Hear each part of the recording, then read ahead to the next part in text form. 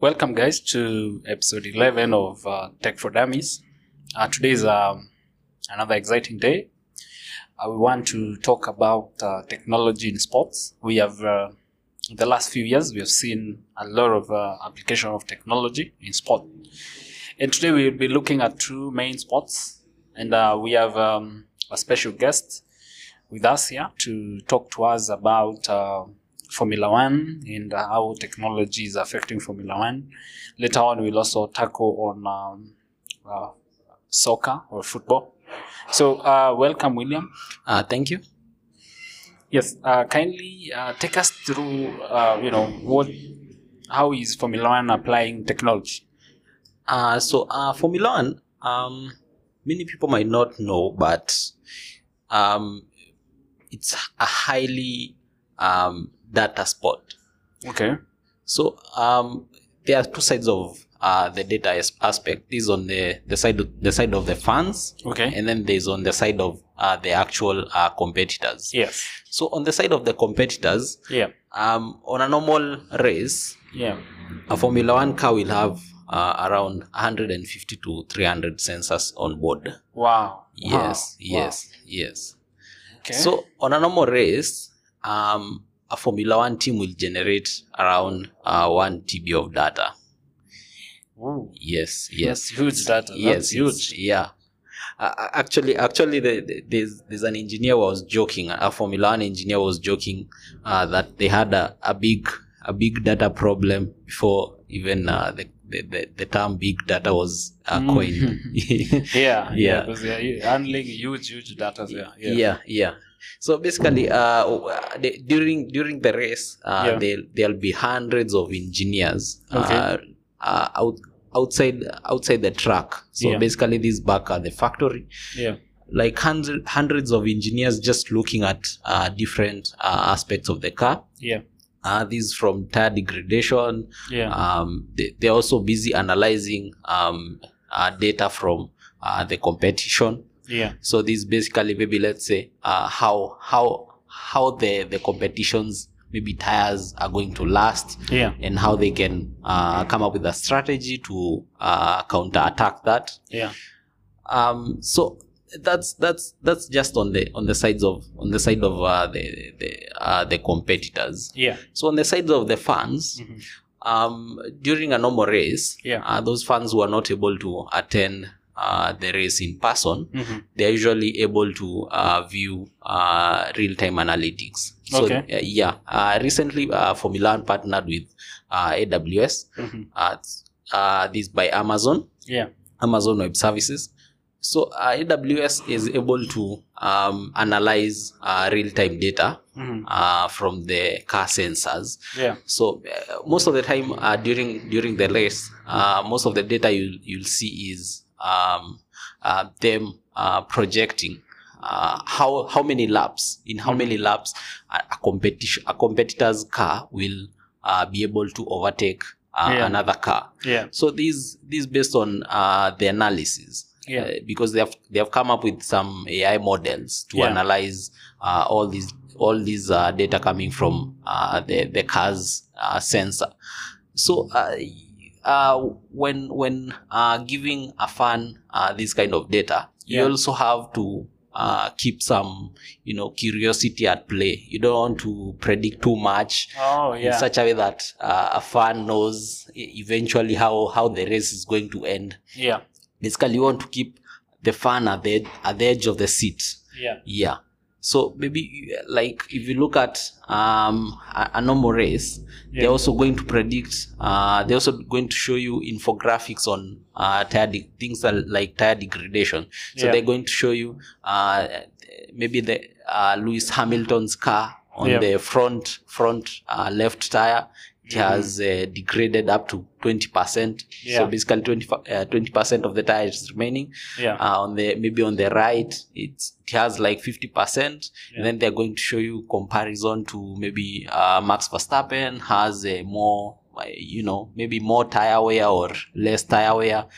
So that is going to keep the fan at the edge, like knowing maybe Max Verstappen has an edge over Lewis Hamilton in terms of tire management. So things like those. So on a normal racing day, the whole Formula One sport will generate around 5 terabytes of data. Wow. Yeah.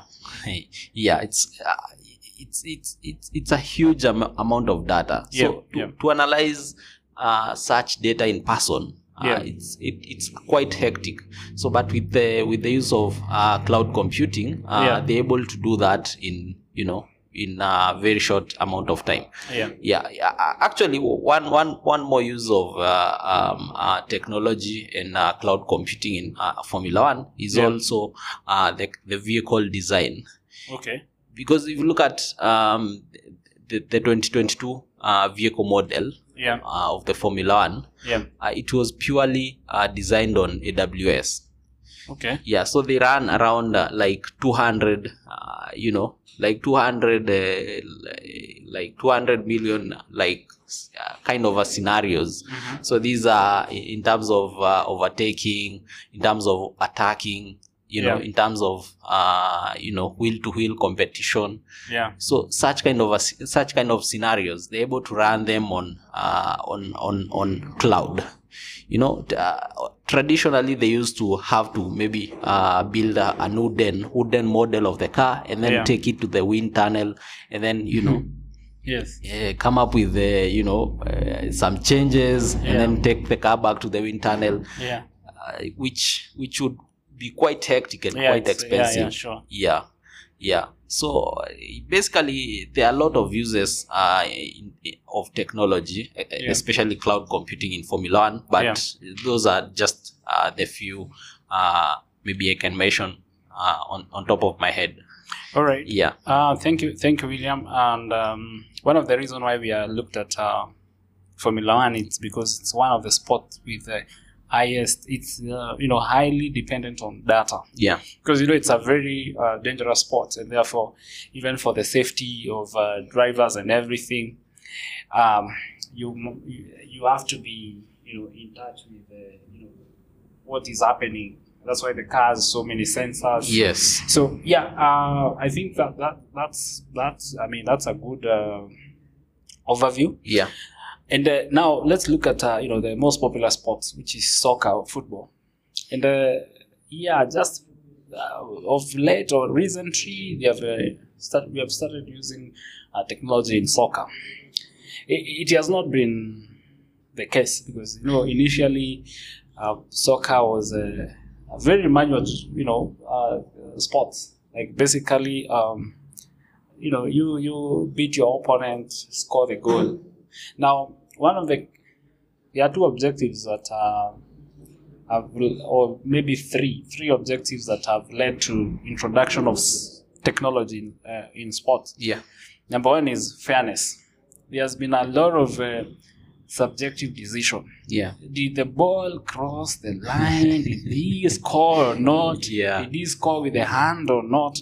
Those things, and they are very damaging to the sport when the referee misses those critical decisions, like a World Cup semi-finals, and someone scores with their hand, and they go through. So now the technology has come, number one, to tackle fairness.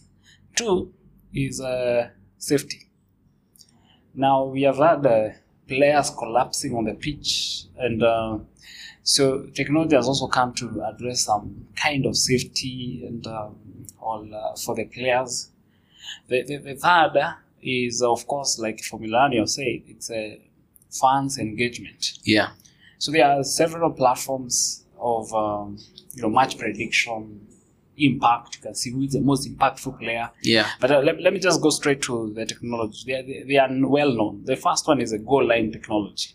Goal line technology, as it said, it's basically a technology that tries to find out, did the ball cross the line? That's the goal line.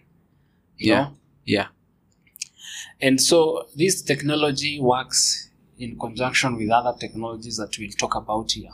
The second technology we talk about is a smart ball system. So it means there's a chip inside the ball.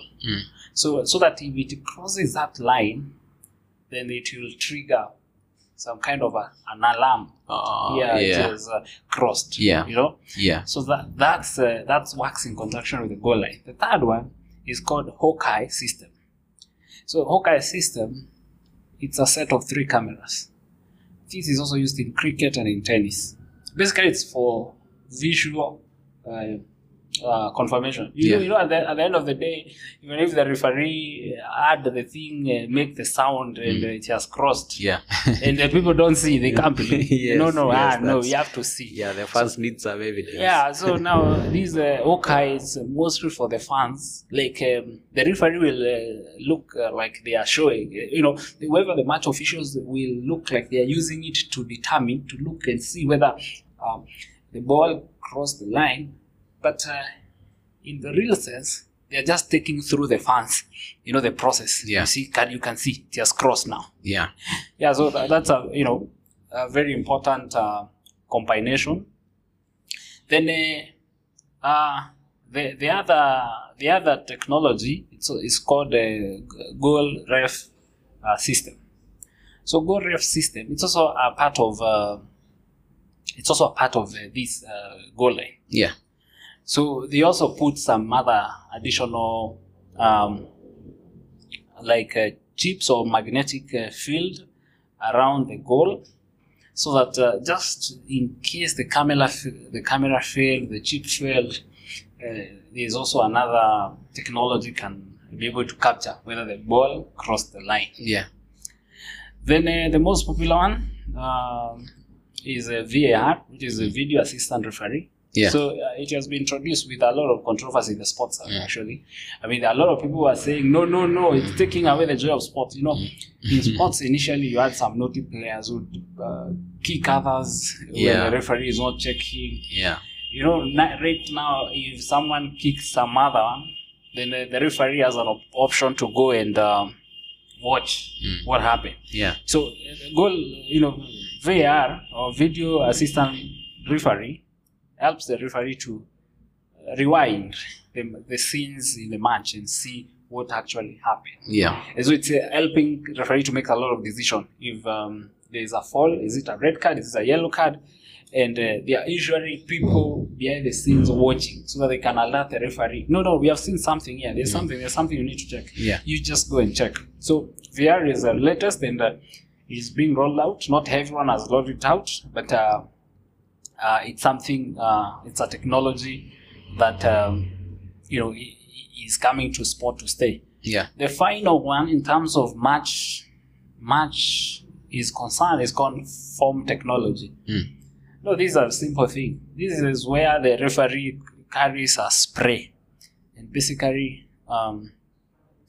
draws a line with that spray where the ball should be placed. Like if you are taking a free kick. Usually there are some players who are mischievous. Like they are supposed to place the ball over here. When the referee turns, moves the ball, And that works both sides, both psychologically and physically to the advantage. Because if you saw someone is stealing and is like moving the ball, then you feel beaten psychologically. So now there's that foam that sprays, it's visible, then disappears. So that's like the final in terms of the match day or in terms of fairness of the sport. Now, for safety, ideally there is one that has been introduced, which are basically chips and sensors on players. So right now, a lot of footballing shoes, they have sensors. So these sensors can take distance covered, can take, heart rate, oxygen levels, all these things. And they help the teams to introduce sport science in football, in the sense that you can know which player is super active, like who is running the most and who is not running or all that. But also it has a safety medical part of it. If someone is struggling, you can see, and they need to be checked what could be the issue. This comes in combination with the wristband. Now, wristband is not fully allowed, but if someone has a condition, they can be allowed to wear a wristband that will monitor their heart rates and other things. Yeah. So these are basically for safety. And finally, the other level of technology is the one for the fans. And here is where they use big data to and models to try to determine and predict the match, the outcome of the match, who will win, and that keep changing with the different events in the match. If someone is red carded, then the probability changes. Yeah. Now this is the data that sporting companies subscribe to, so that they can be able to give the odds. The odds is this, and keep on changing depending on the events in the match. Yeah. So I think that's it for football. I don't know whether you have some bonus for viewers and listeners. For me, I think we're going to see technology, more and more technology getting into sports. Yeah. So even actually there was a time I was having a look at how NASCAR does their races. Yeah. And they have like they have the same kind of a setup, almost the same kind of a setup with the Formula One. Okay. Where they're able to predict and also use some machine learning to generate strategies. So there's a lot of use case of AI and cloud computing in all manner of sports. All right. Finally, I want to say for football, I think we'll see a very interesting dimension where now they'll take football to management or to winning. Like coaches and managers will start to use models to see which kind of player to bring on board. Which kind of combination of players can produce what impact. So instead of watching and seeing, I like this guy. Now it will be data. You just watch models and see the kind of data this person is generating. If I match them with this other guy, this is the impact. So I think we will see football management being replaced by technology very soon. Actually, there's a similar concept seen applied back in the days in I think it was baseball. Okay. Whereby when drafting players, you end up spending a lot of money because of maybe a player popularity. This player is worth a lot of money. So they had some, it was not necessarily cloud computing or AI, but they were using some mathematical formulas to determine, if we have this kind of a lineup, we are bound to score a championship. And actually the thing won. People who had stayed in the sport for like more than 20 years or like, well, what the hell is this guys doing? And the guys applied it for like one season and they won. Sport science is real, and I think it's a future. AI will make better decisions than human beings. Because AI is exposed to more data and it's able to analyze it wholesomely without bias. All right, I think that will mark the end of our podcast, and we are grateful to have you, and welcome next time. Okay. Thank you. Maybe something to close. I think just an encouragement for people maybe who want to venture into science and technology. There's lots of application out there. You don't necessarily maybe have to work specifically in maybe making computers. There's a lot to do in the field of science. All right, thanks. Bye for now. Okay, thank you.